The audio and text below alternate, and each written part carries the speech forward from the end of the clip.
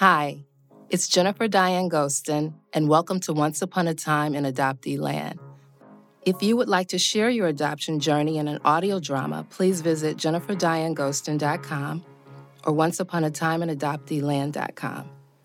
Thank you so much for being here, and be sure and follow me on Instagram at Once Upon a Time in Adoptee Land.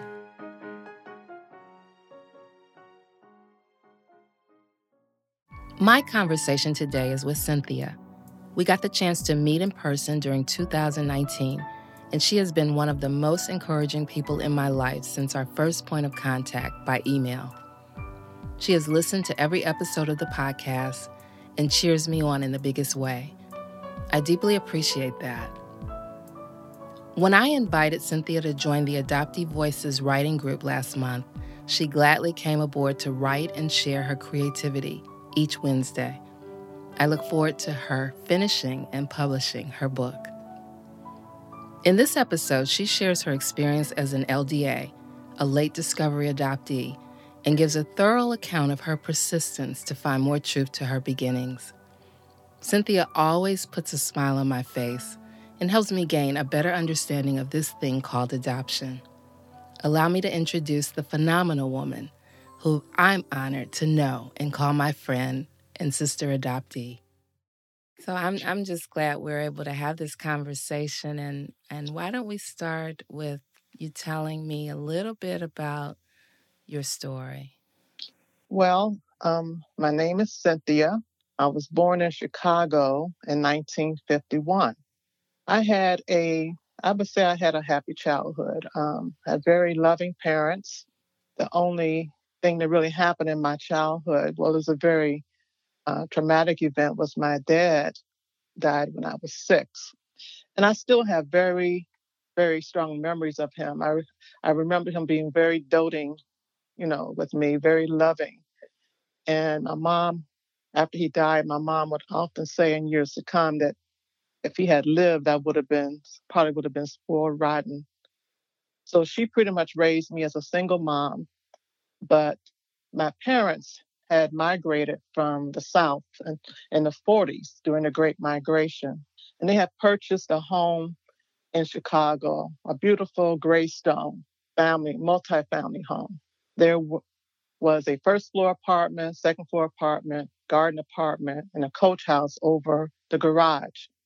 And I share this because the people who rented from my parents were all relatives, primarily my mother's relatives who had also migrated.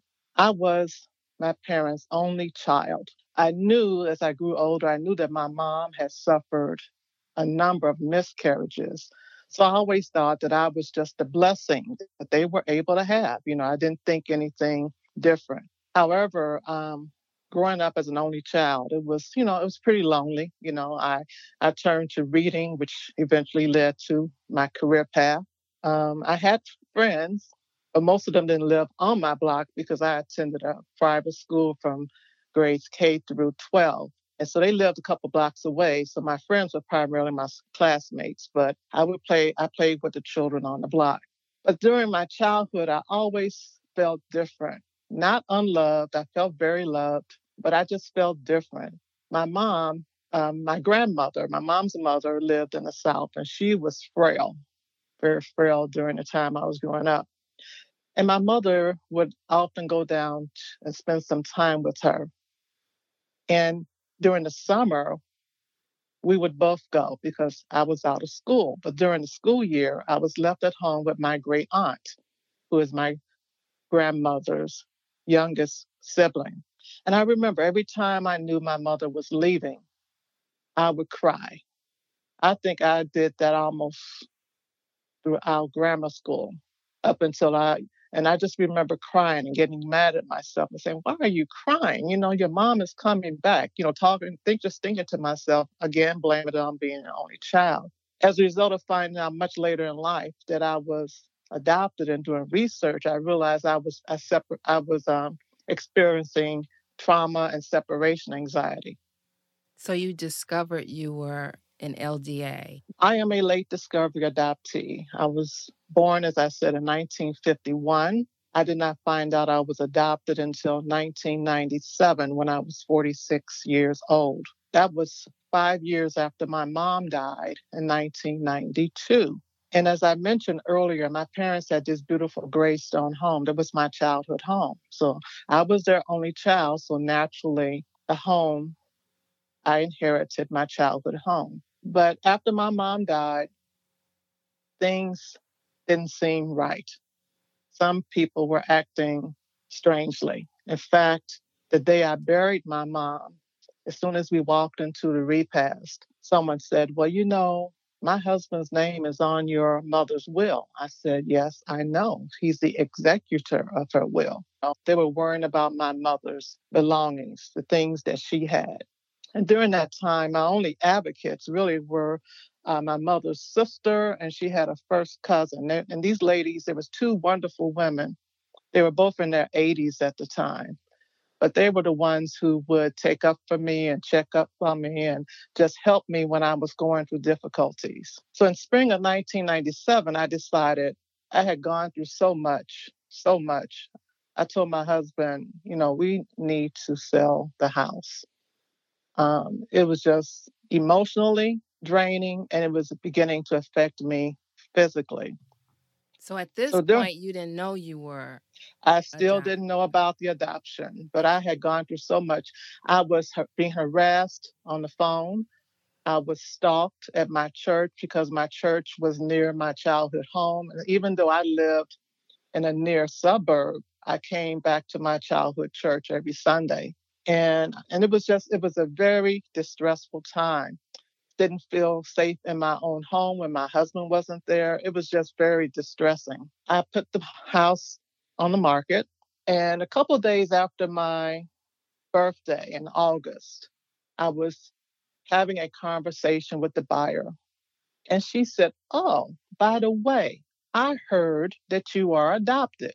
I immediately started laughing. I said, oh, yes. I said, we know a whole lot of things have been said about me, you know, and I laughed it off. Right. However, when I hung up the phone, I went to the lockbox where we keep all our important papers, and I pulled out my birth certificate. I looked at it, put it back in, locked it back, and said, okay. A few days later was Labor Day, September 1st, 1997. I was having a conversation with cousin Rosie. This is what I call her, cousin Rosie, my mom's first cousin. And I said, cousin Rosie, I said, you know, someone told me I was adopted. And she said to me, babe, at least they did not lie on you this time. And I was shocked. And I told her, I said, well, no one ever told me. And I was home. The only people at home were myself and my husband. I have two children. I had a daughter who at the time was a senior in college, and my son was beginning his senior year of high school, and he was at a friend's house. And so when cousin Rosie, when I told her, no one ever told me. Then she went on to say, well, you know, when your mom and dad brought you home, they invited us to come over to meet you. And it was made very clear that no one was ever to say anything. And at that point, I gave the phone to my husband. He wasn't quite sure what the conversation had been. I went upstairs to our bedroom, closed the drapes, closed the door, and I was sitting in the middle of the bed when he found me. So that is how I found out. I was angry. I was in denial, disbelief, all of that. And I'm starting, you know, my husband called my aunt, and they called a good friend of mine. And my aunt lived in Detroit, so she did not live in Chicago, but she called me and she was upset because she had heard that at the family reunion, which I did not attend that summer, that someone wanted to make sure I knew I was adopted. And she kept telling me all summer, she said, Cynthia, I'm coming to see you. And I didn't think it was strange because we would visit each other very often. And so she was devastated because she wanted to be the one to tell me, because she knew the person who wanted to put it out there was not going to tell me in love. It was going to be for pain, which it was. And during that time, what got me through was my faith, my faith in God, because my mother had given me a firm foundation in my faith.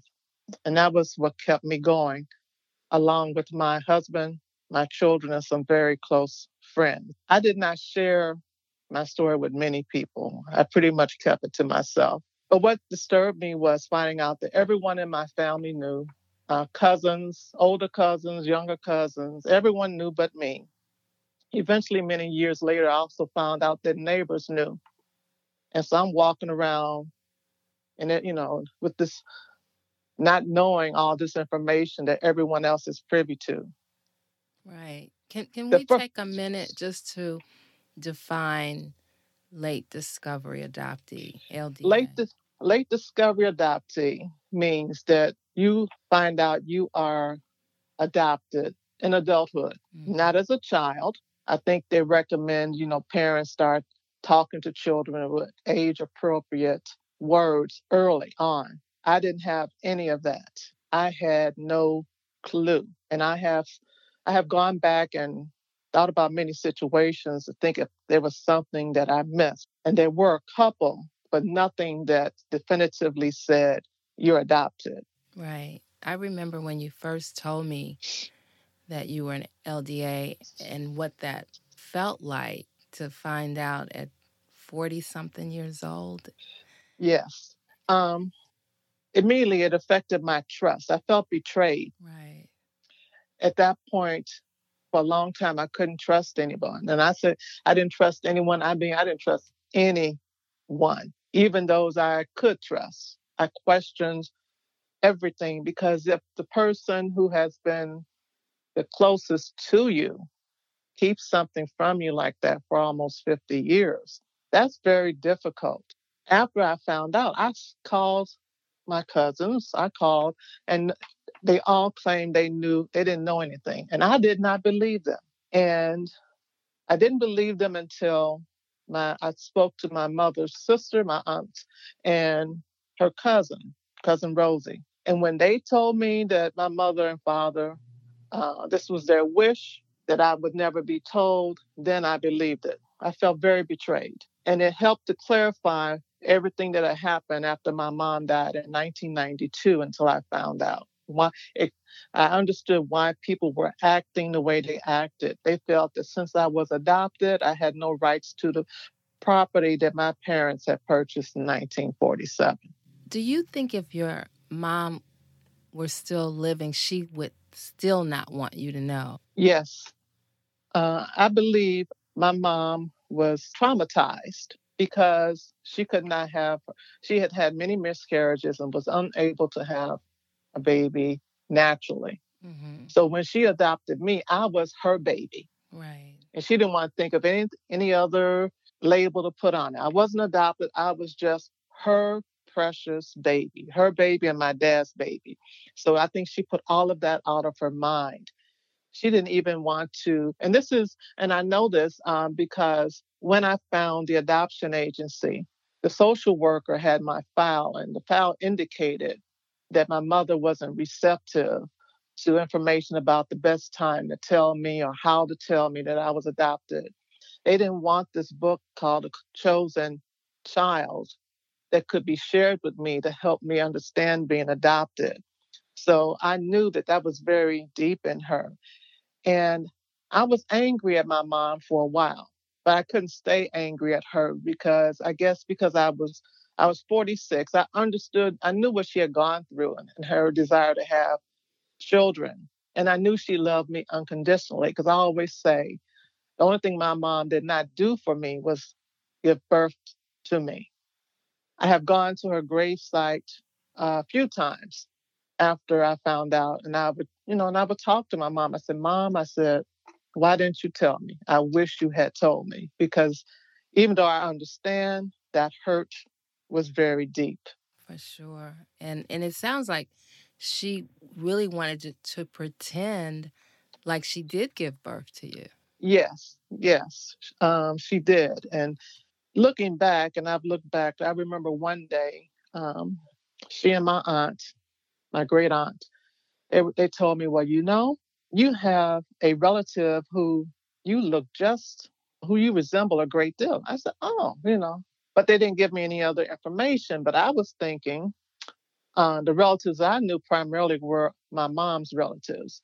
My dad's siblings lived in different states, and I knew I had cousins in other states, but I hadn't really seen them that much, and I knew I didn't really look like any of them. So I was trying to figure out, who is this person? But then that was that one little hint. And so many years later, I thought back on that day, and I wonder, was she trying to figure out a way to say something? But I didn't pick up on it. I didn't question it. I grew up in an era where, you listen, but you don't do a lot of questioning. And so I left it at that because I didn't look like my mom. My mom was petite in height. I have a first cousin who is her mini me, so to speak.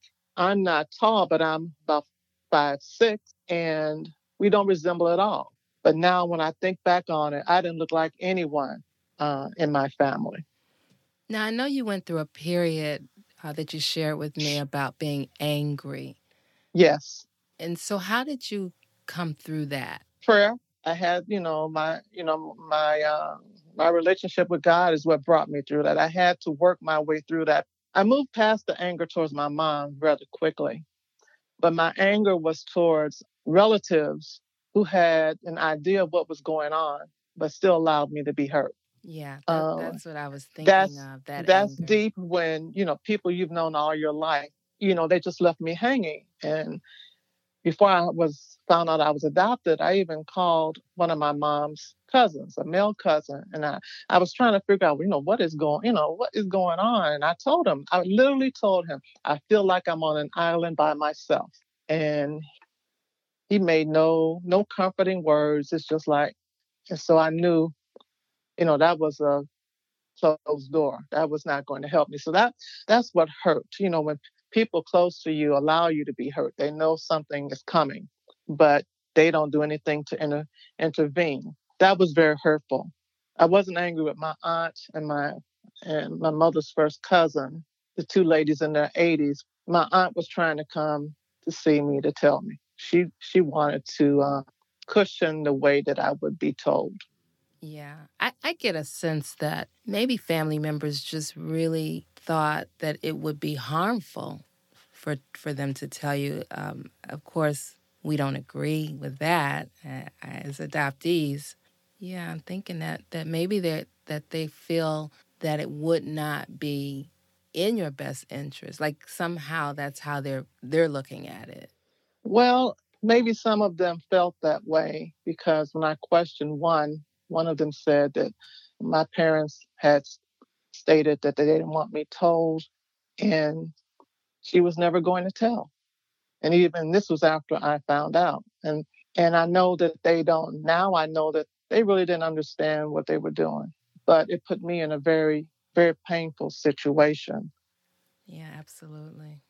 One thing finding out I was adopted helped me with was it helped me understand myself as a child. When I found out I was adopted, I immediately started doing research. I started reading about adoptees and birth moms and just reading anything I could find so I could have an understanding of what was going on. And so when I look back at my crying spells, I realized I was having separation anxiety. I had eczema as a child, and I read that can be one of the manifestations of adoption. So it really helped me understand some of the things I went through that I always blamed on being an only child. I went through all of my mom's personal papers. My husband and I started going to the library, looking at microfiche, contacting adoption organizations, whatever I could do. But I couldn't really find anything that would lead me to anyone. I had on my birth certificate there was the name of the doctor who delivered me was on there, but by that time he was deceased, and her attorney, my mother's attorney, was deceased. But one of the organizations that I reached out to, you should write to a particular judge who works downtown in the Daily Center. I said, okay. So I wrote this judge a letter, explained my situation. After I wrote him a letter, my husband was assigned to jury duty at the Daily Center. So when he went downtown, for jury duty, he went to the judge's office and spoke to the clerk and mentioned my name and said, my wife has written a letter to the judge. Has he received it? And the clerk said, yes, and your wife will be receiving a response soon. And I did. I received a response, and he told me that adoption files were sealed in the state of Illinois, which I already knew. But the blessing was, he said, but the adoption agency was, and he gave me the name of the adoption agency. And that is what opened the door, because I didn't know how it was that I had come to be adopted. I didn't know if I had been abandoned. I didn't know what had happened. They assigned a social worker to me, a caseworker, and and whenever she would talk to me, she had my file on her desk, and I could hear her going through the file, looking at different pages and talking to me. And whenever she did that, it would upset me, because I'm thinking she has my life story in front of her, but she cannot tell me. Oh, I remember feeling that same thing. And so it makes you angry, really, because it's your story. Why can't I know my story? Yeah, and it'll never be as important to them as it is to you. Exactly. One of the requests that I was able to make, I was able to receive my non-identifying information from the adoption agency.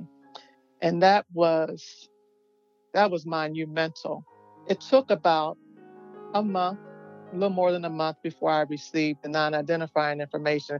And non-identifying information is information about your biological family, their ages, physical descriptions, but they don't tell you their names, and you don't know where they live. Mine is very comprehensive, because I remember the day it arrived at my house. I sat at my dining room table, afraid to open it. I called my husband at work. I said, I have received the non-identifying information. I said, I'm afraid to open it. He said, well, if you want, you can wait till I get home.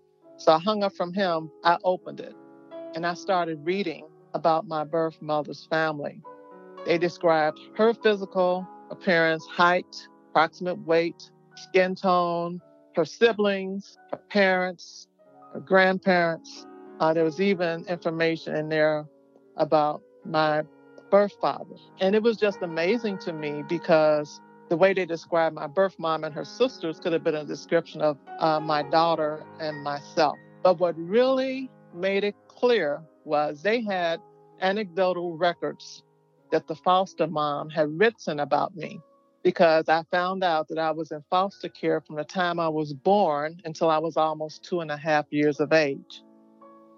So along with this non-identifying information comes these anecdotal records from the foster mother, where she listed all the milestones, anything that was pertinent to me.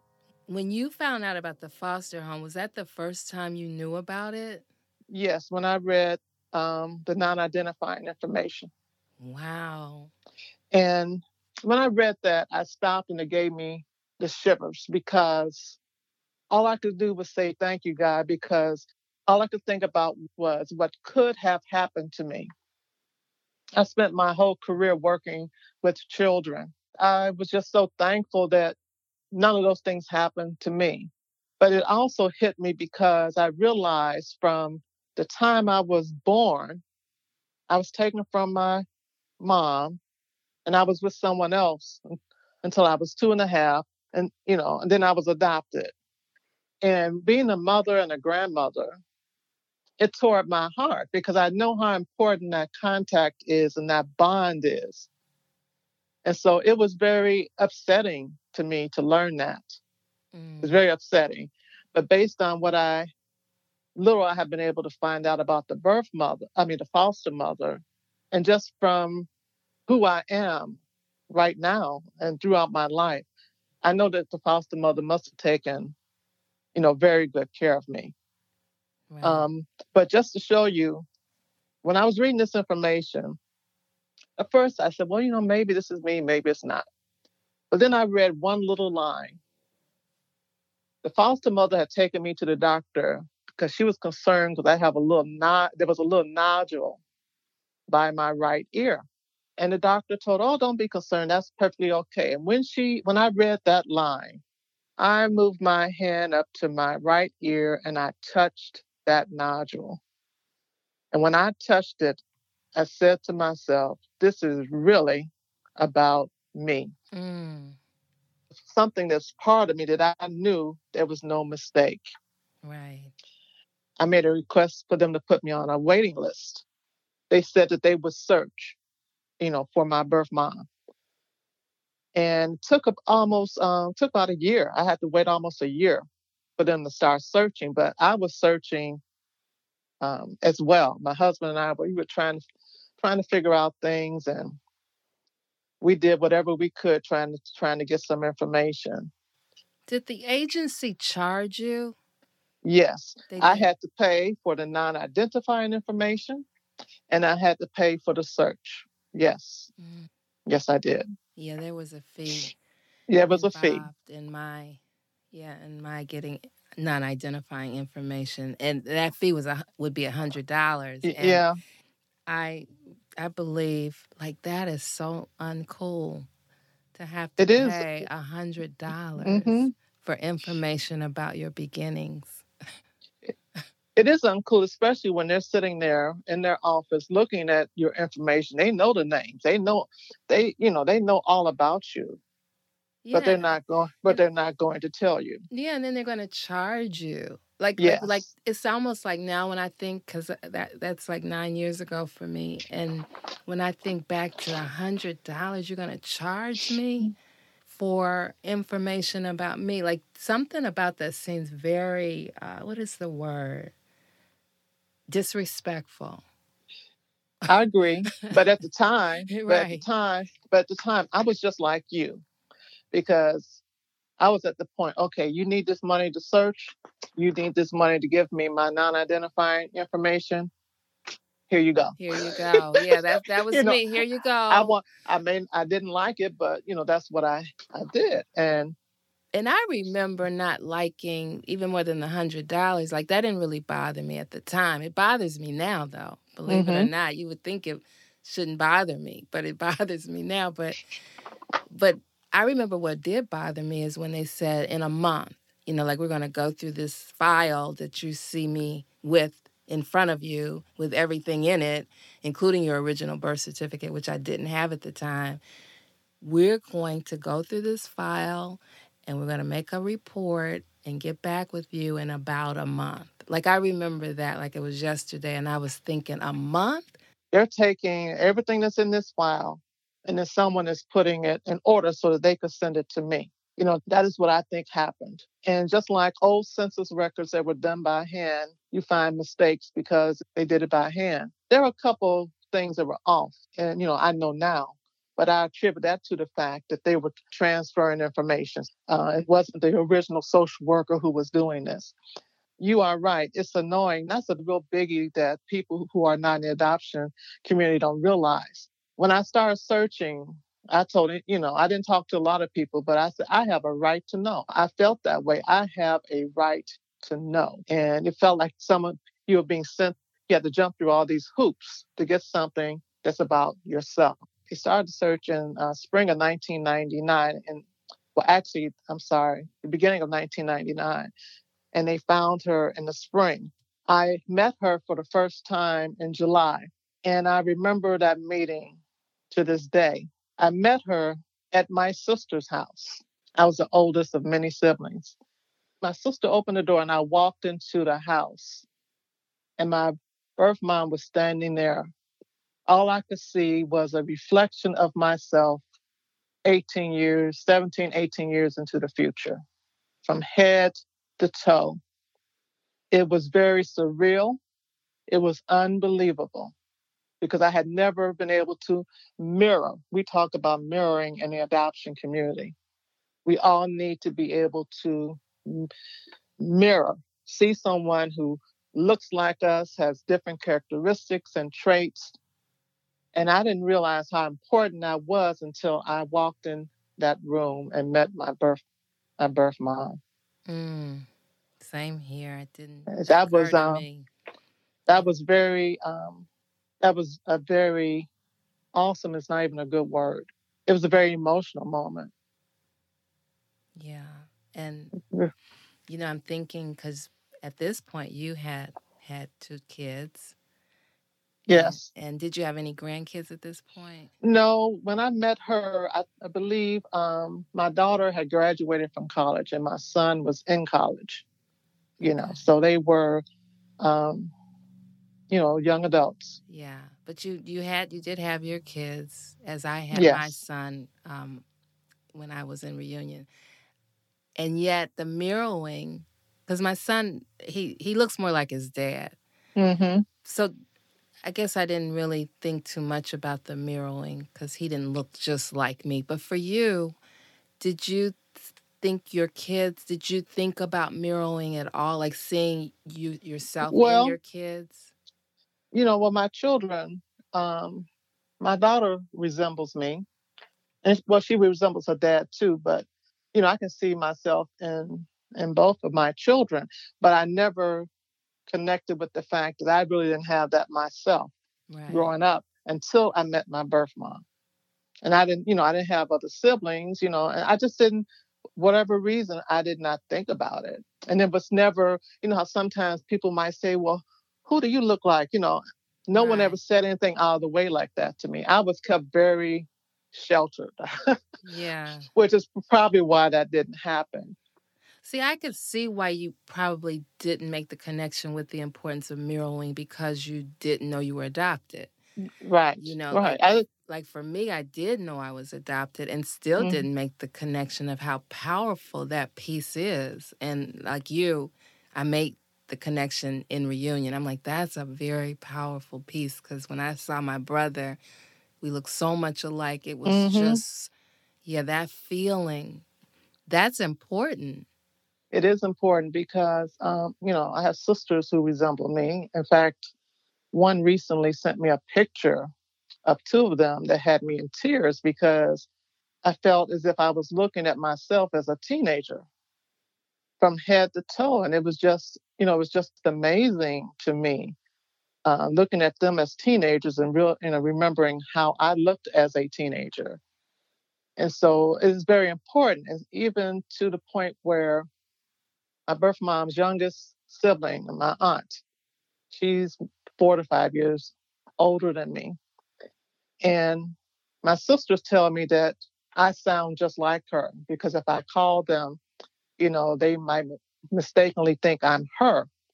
So now when I talk to her, I'm listening to her voice because they tell me her voice is my voice. That is really something. And so, and I know there are people who take things like that for granted. Oh, yes, I know I do this like mom or like my cousin.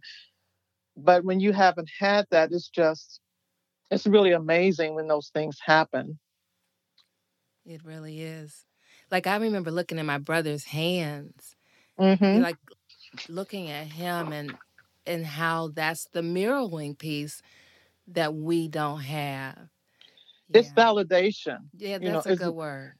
it's validation that many people have all of their lives. They don't even think about it. They don't Right. get up in the morning thinking about, oh, I look like. You don't even think it's a natural thing that happened. During my initial conversation with my mom, she did tell me, give me my birth father's name. At that time, when I met her and all my siblings, I was too overwhelmed just meeting them to search for him at that time. And so I kind of put things were pretty much on hold in the early 2000s. But I should share that I met my birth mom, as I said, in July 1999. She died in 2001. And I reflect on that a lot. And I mention that because I believe in God's timing. You asked me about my mom who raised me. I feel that she would have had a very difficult time if she were alive and she knew I was searching for my birth family. That would have been very difficult for her.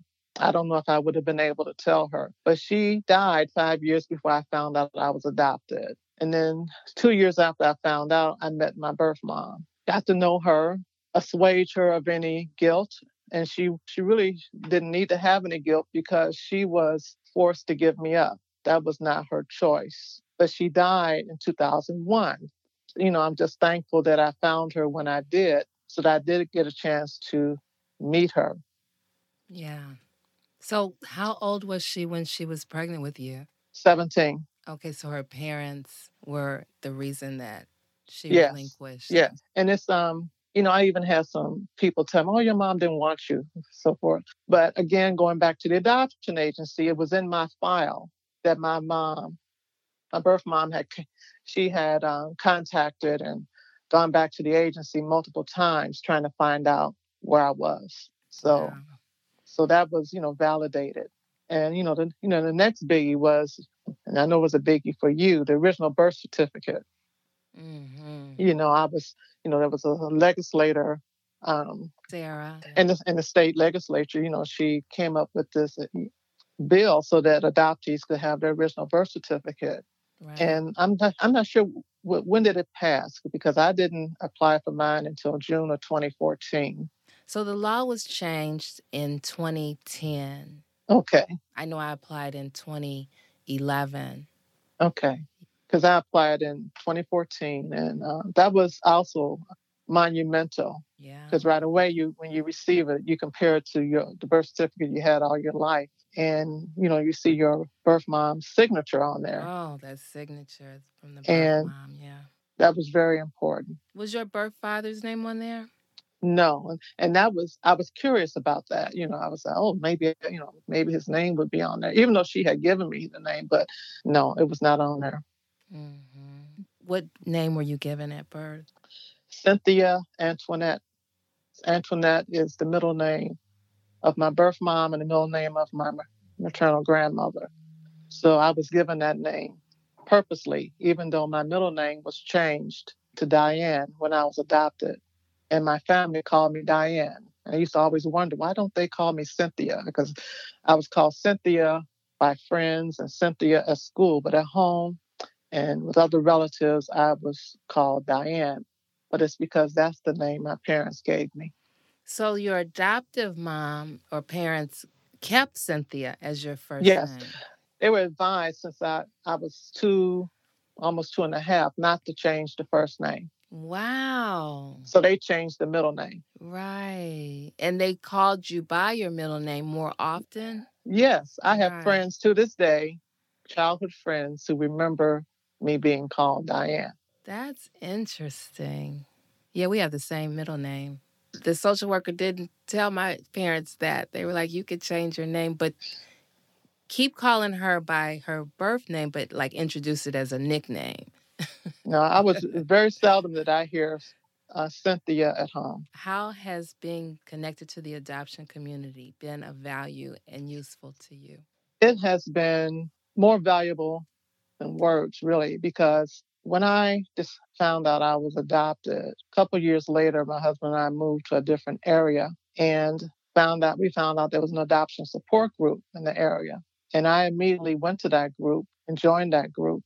And they were just so helpful to me, providing resources as I searched. And not only that, providing emotional support, because there were birth moms, adopted parents, adoptees, everyone who's part of the constellation was part of this group. And so I was able to get a lot of information and a lot of encouragement. And now I belong to Adoption Network in Ohio. Just being able to share your story with someone and that someone understands what you're talking about, Yeah. that is monumental. People who are not adopted, they might say, oh yeah, but sincerely will try to be empathetic, but they really do not understand. They don't understand that adoption is trauma. I think that's They an all excellent point. It is definitely not understood as a trauma. No, it's not understood. And they feel that, well, you had a good home, Right. you were loved, you had everything you need. Yeah. But that's not all that you need. We have conflicts now with this word grateful. Why should we be grateful when we were taken away? Okay. Yes, I had a good life. There was Yeah. a piece of me missing. And in order to understand totally who you are, you need to find the missing piece. I don't think anybody who hasn't experienced separation from their original family could possibly understand what No. that is really all about. And I think both our adoptive moms, because they were not, I'll just speak for my mom, was not separated from her original family. So there was no way for her to really understand what that meant for me. And it's like going forward, like a few years ago, I embarked on a search for my biological father. People knew I was searching. They were empathetic, but they were concerned, they didn't want me to be upset, afraid of what I might find. But I was never afraid to search. I felt that I needed to complete this puzzle, not just for me, but for my children. And now I have grandchildren. They need to know. And so I stayed the course and I found my birth father as well. As you said, Jennifer, if you're not adopted, if you have, as they say, if you haven't stood in those shoes, you don't really understand the implications, but it's very deep. It is. That's the big stuff. Being separated Yeah. from your biological family is big stuff. What would you say to adoptees in search of birth family members or thinking about embarking on a reunion? I would say, first of all, make sure in your mind you're thinking you have a right to find your biological family. You have a right. And don't be discouraged by naysayers. In fact, be very careful who you share your search with. If they're not going to be supportive, don't share what you're doing with them. Find as much information as you can on searching and reunion. Because when you search and you find someone, there are ways to contact those people that are best. Ways to write a letter if you write a letter, or ways to make a phone call so that people will respond to you. I would advise you to journal. Journaling is very helpful. Write your experience down because that will help you heal as you go through this process. Just remember that the adoption journey is like a roller coaster. There will be ups and downs, but that's what it takes to reach your goal. Searching, it takes time, patience, persistence, determination, and thick skin. Thick skin is so true. Prepare yourself for possible outcomes. Because generally speaking, whatever outcome you think it might be, whatever comes up in your imagination is going to be something totally different. Take a DNA test. I was able to find my biological father because of Ancestry DNA. We didn't have Ancestry DNA in 1997, so we had to do the footwork, the leg work, whatever you want to call it, the old-fashioned way, and join a support group. Because the support group, there will be people who have found their families, people who are in reunion, people who are searching, experts who can give you information that will be helpful to you. I think that support group is very needed. The group I joined in 97, 98, I stayed with that group until I found my birth mother. I did not know anyone else who was an adoptee until 2018, when a cousin on my DNA match list contacted me, who is also an adoptee. That was the first time. And connecting with her was a blessing. We know we're very closely related, and being able to talk to each other is wonderful. So, yeah, I bet it is. And I've had an opportunity to meet her, and I hope she'll be able to come on and be a part of this podcast at some point in the near future. But I hope you all do write your books and people get to hear your amazing stories and how you all are in reunion. And I know you both recently started participating in Adoptee Voices. Tell me what you think about Adoptee Voices. well, writing about your experiences it's always healthy and healing. And it's powerful because adoptive voices, in the midst of working on your writing, you're sharing your stories. And so you're learning from others. In the midst of learning from others about their experiences, you can uplift each other. You can comfort each other. And so that's all combined together. And it's a safe place. It's a safe place. Adoptees need a safe place where they can share. And just like belonging to support groups, Adoptive Voices is not a support group, but it's a safe place to share your adoption experiences and to sharpen and improve your writing so that you can write your story and give you different options on how to go about that. Yeah, and setting aside that time, like once a week, and devote to getting my story outside of myself onto the paper. And Jennifer, as you know, I started writing my story a long time ago and I haven't finished it yet. Yeah. And part of the reason is, as you write and you get to certain sections, it's very emotional. Mm-hmm. And so you have to find a way to work your way through that so that you can continue writing. And so, it is a process. But like you said, adoptive voices, you're meeting on a regular basis. And so it helps you to get into the mindset of writing on a regular basis. And I like the way we have different prompts where don't always have to write in the same format unless that is what you want to do. So you're being given different options. And just that space of knowing it's just adoptees. I think Yes. there was a real hunger for that, which I didn't even know. Sarah Easterly identified that, I'm sure, some time ago in creating the program or the group, and is so needed. I think for all of us, even the facilitators, we're finding that it's so healing for us to listen to It everybody is share. Yeah. it is healing because when you're talking to people ask you about the most difficult or the most outstanding experiences in your life. If you're an adoptee, 9 times out of 10, it relates back to one of those adoption experiences, you know. Mm-hmm. And often people are not adopted. They don't want to, why? Oh, here she comes again talking about being an adoptee. Right. But when it's adoptee voices or you're in an adoption support group, we're glad to listen to each other and give Right. each other support, There it give each other is. encouragement. Right. So you don't have to worry about someone saying, here she goes again. Right. That's so true.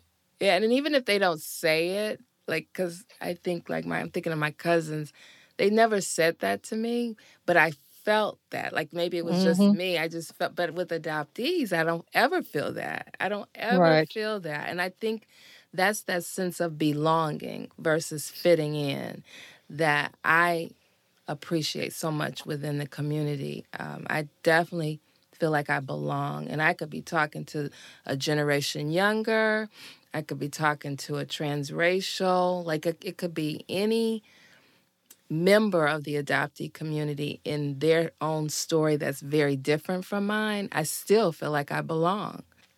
At the end of the day, we both have that trauma in common. We Yes, have we do. and that trauma is so real and so big that we can't help but relate with one another. Because I remember when you and I, connected, I was like, wow, okay, now I have two people I can talk to, Right. two people understand, Right. and then, you introduced me to the, adoption network. And it's just like, my goodness, it was, and it's, as you said, people of young, old, all different backgrounds, all over the country. And it's just amazing because you hear those common threads throughout. As adoptees, we really need someone to listen and understand.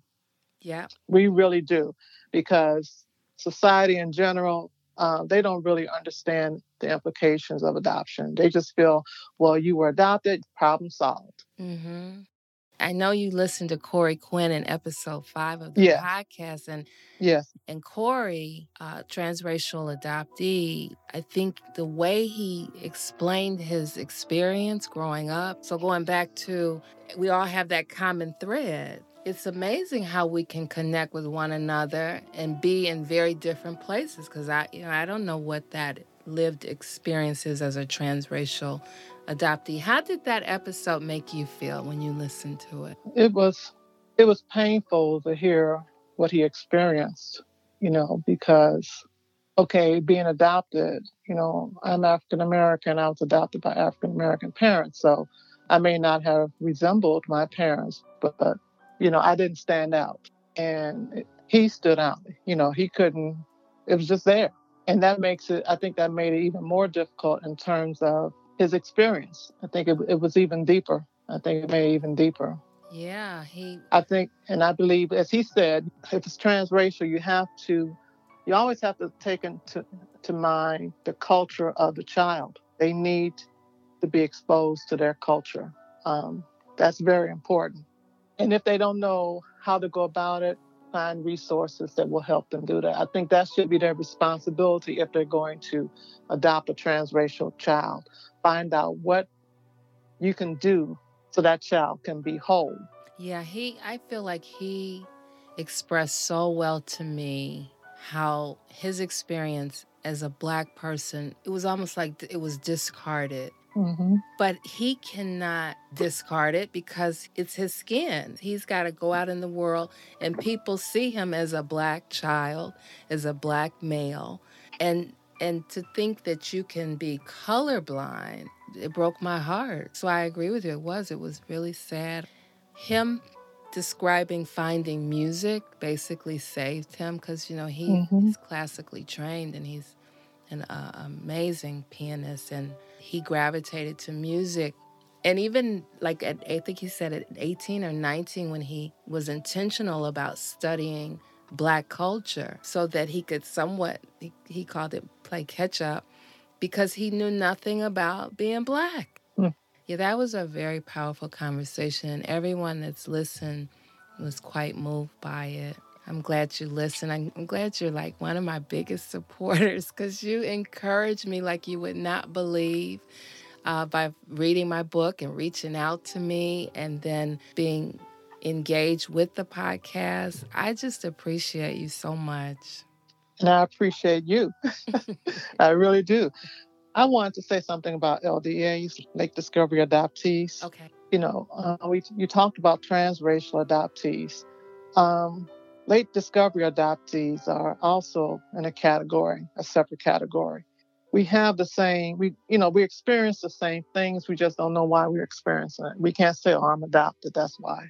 But you also add in there, and, those who are, everyone who's adopted may feel betrayal, have problems with betrayal and trust, but it's even more poignant with LDAs. There's not a lot of literature in terms of how to help LDAs. You may see a paragraph here, a paragraph there, but I'm hopeful that going forward, there will be more information because LDAs go through a lot on top of everything else that happens as an adoptee.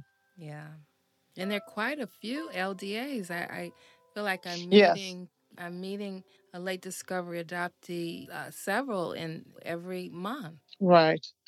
And it's good. And when I look at them, because when I've been on this journey a long time, I can see the pain. I remember it takes me back because I remember those initial days, how I felt and what I experienced. But I would tell them whatever you are feeling is real, and you have a right to feel it. I would tell them make sure be true to yourself and be your own voice. Don't let anyone else tell your story. You tell it yourself and realize it's going to take time to work through your feeling. It's like grieving the loss of a loved one, which in effect you are doing. You have to work your way through those feelings. And for the parents who kept the secret, it doesn't mean they didn't love you.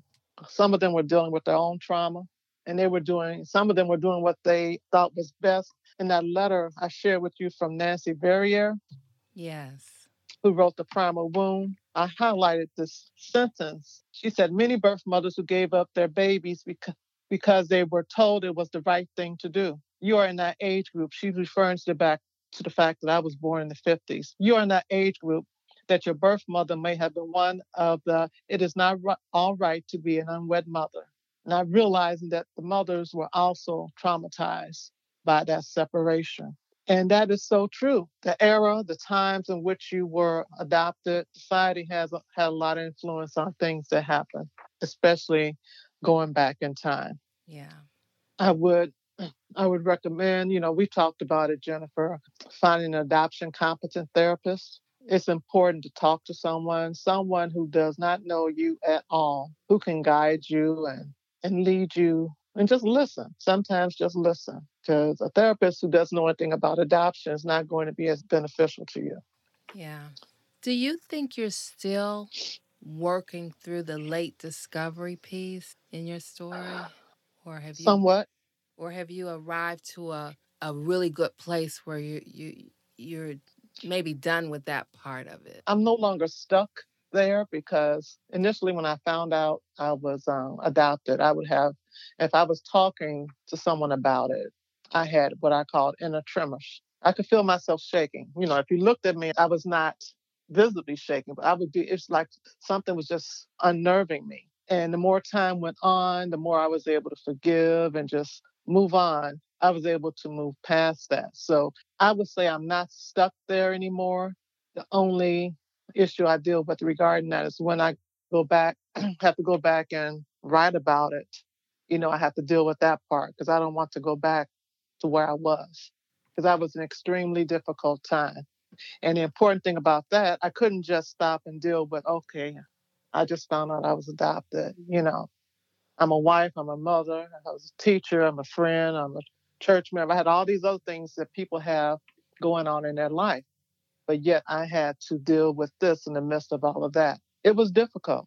It was very difficult. And your writing has been beautiful in the adoptee Thank you. voices and just the way in which you read. Like I just don't want it to end. I think you are so creative with telling your story as you remember it. I think there was a prompt where, if I knew then what I know now. Secrets are gone. I was going to speak for Cynthia. I am Cynthia's voice. And so when I talk about it, I guess, Jennifer, that's how it comes out because I just feel so strongly about that because all of this information was kept from me. So, Yeah. Well, I guess we can wrap it up. Is there anything that you want to say to LDAs in particular or adoptees in general? I would say to LDAs, don't be discouraged. I think today it's a little, not that it will be easy, but it's easier than when I began searching because of the DNA test. Don't hesitate to do that. I think that's one of the best tools of an adoptee. For instance, I tested with Ancestry DNA, and as a result, I obtained a membership. So I had access to census records, military records, birth records, death records, school pictures, family trees, and it is so helpful. Mm-hmm. I would say find a support group, whether you're LDA, transracial adoptee, or all adoptees in general. You need a support group. You know, I have worn my husband's ears out, and he is so happy that I have found this community because he's very empathetic, but Right. and so it's a blessing. I have a close cousin now who's also an adoptee, and it's not so much a blessing that we were adoptees, but it's a blessing that we have each other and Yeah. in our lives, and we can walk this journey together. And I just have to say, I saw the video when you two first met, and I was moved to total tears of joy because I could feel it. I could feel I Yes, guess because we're all adoptees, so it was like I could just feel that.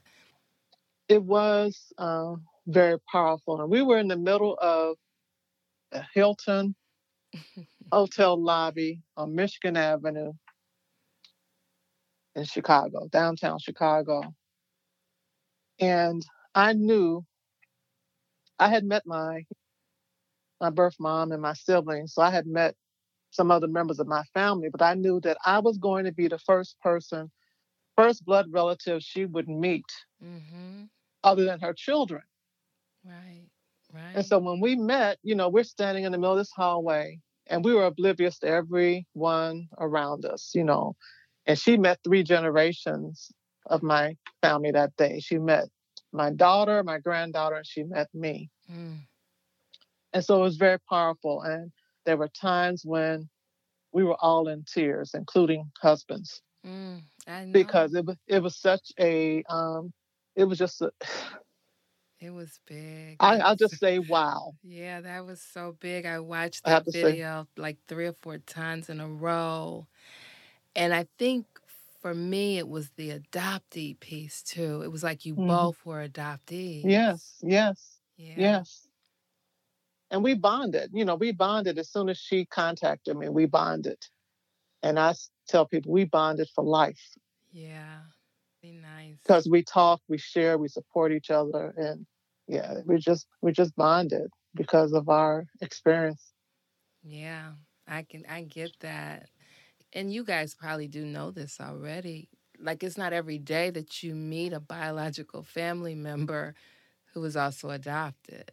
Right. Yeah. No, I didn't know anyone in my family. I didn't know any. In fact, I didn't know any adoptees. I knew people who they were raised by an aunt or a cousin, but their mother was someone else. But they were all still in the same family. It's not. It's not like the she was. Whoever it was they were all part of the same family. It was just a matter of who took care of you. But Yeah. see, that's different because you are still with your biological family. But no, I didn't know any adoptees. Yeah. And the blessing right now is knowing so many more and being able to communicate with them. For me too. Same for me. Also, I would advise, I would suggest, if you are an adoptee and you have not read The Primal Wound, I would highly recommend it. I do Um, too. be prepared. It's not a book that you can read through like a mystery or something else you might read. You might have to start and stop, but it's very important to finding out and understanding who you are Mm-hmm. and why Understanding you, the trauma. Yeah. yeah, understand the trauma because Mm-hmm. adoption is trauma. Adoption is trauma. It has affected all of us deeply. It is trauma.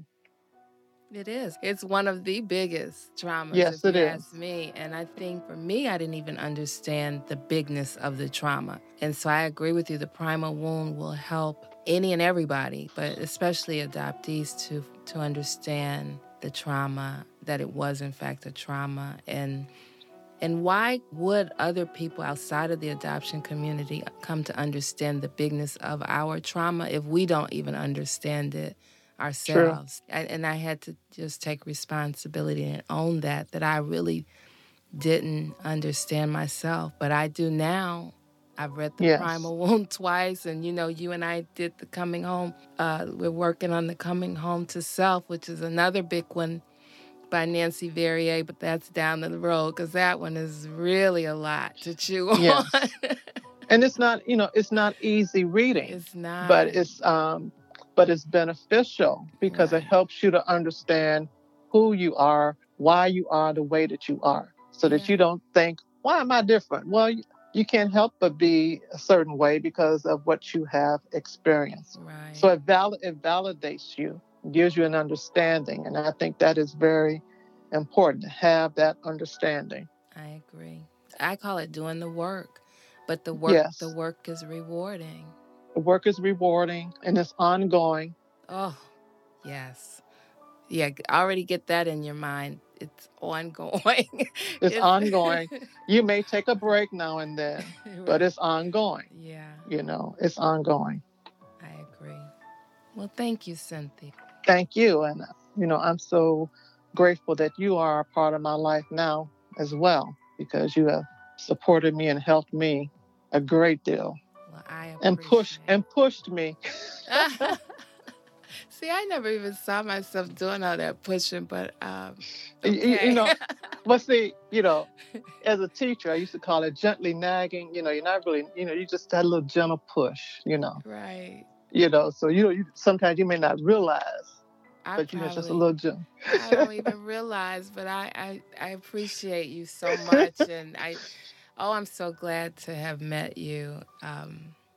And likewise. Yeah, you are a blessing to me, and I'm glad that we have the adoptee sisterhood that Yes, meets once a month, and hopefully that will be an episode in the near future because I just think all of us are doing the work. We know it's rewarding to do the work, and it means showing up and sharing and engaging with the adoptee community, and we're all better for it.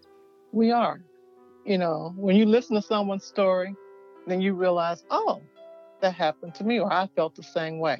And so Mm-hmm. you understand that that's just part of the story, you know. Yeah. And listening to your podcast, um, as well as, like, Who Am I Really with Damon Davis, Oh yes. and Adoptees On with Haley Radke. Yeah. Those, because again, you're listening to adoptee stories, and it's validating. Yeah. And you find out that the way your parents reacted, a lot of parents reacted the same way, Mm-hmm. Now, are you a member? And I could just talk to you for hours, but I'm going to ask you this. This promise, my last question. Are you a member or part of any LDA groups? And if so, do you find that to be helpful? No, I am not.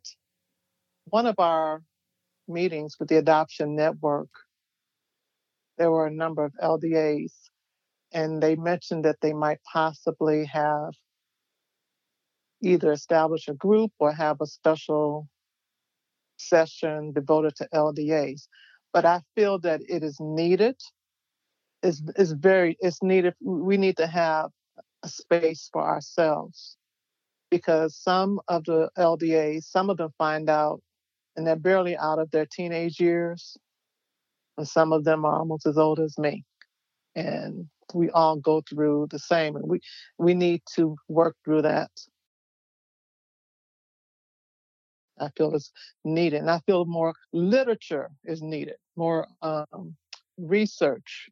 I think there's more research on transracial adoptees, but not much on LDAs. And it's very much needed. All right. I'm going to say thank you once again. It's been a pleasure. Cynthia and I could talk for hours because we relate in so many ways, especially as adoptees. I always learn so much from her as a late discovery adoptee. I truly hope LDAs know that you are not alone, and like Cynthia, there will be the opportunity to move through the anger of being deceived and betrayed by so many. There are so many times I get emotional about Cynthia's journey, like when she describes at the age of 46 learning from an adoption file about being in foster care for 2.5 years. She had no clue until someone told her. Like her, I choose to believe that I was in a healthy foster home for my first 2 years because of how I'm able to thrive today. Also, I agree with Cynthia that many people are dealing with their own traumas, and it's empowering for me to believe that everyone is doing the best that they can. One of my biggest feel-good takeaways during our conversation was Cynthia being the first biological family member that another adoptee would meet. Together, they have each other to navigate being apart from their tribe. I cheer Cynthia in every way for staying the course in her search and reunion.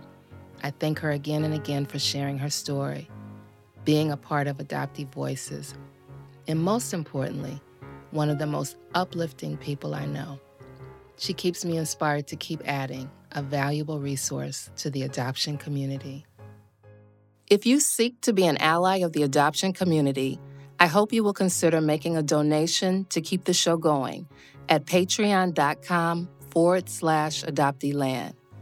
Your contribution allows me to present a weekly episode free of advertisement and is greatly appreciated to add a valuable resource to the adoption community.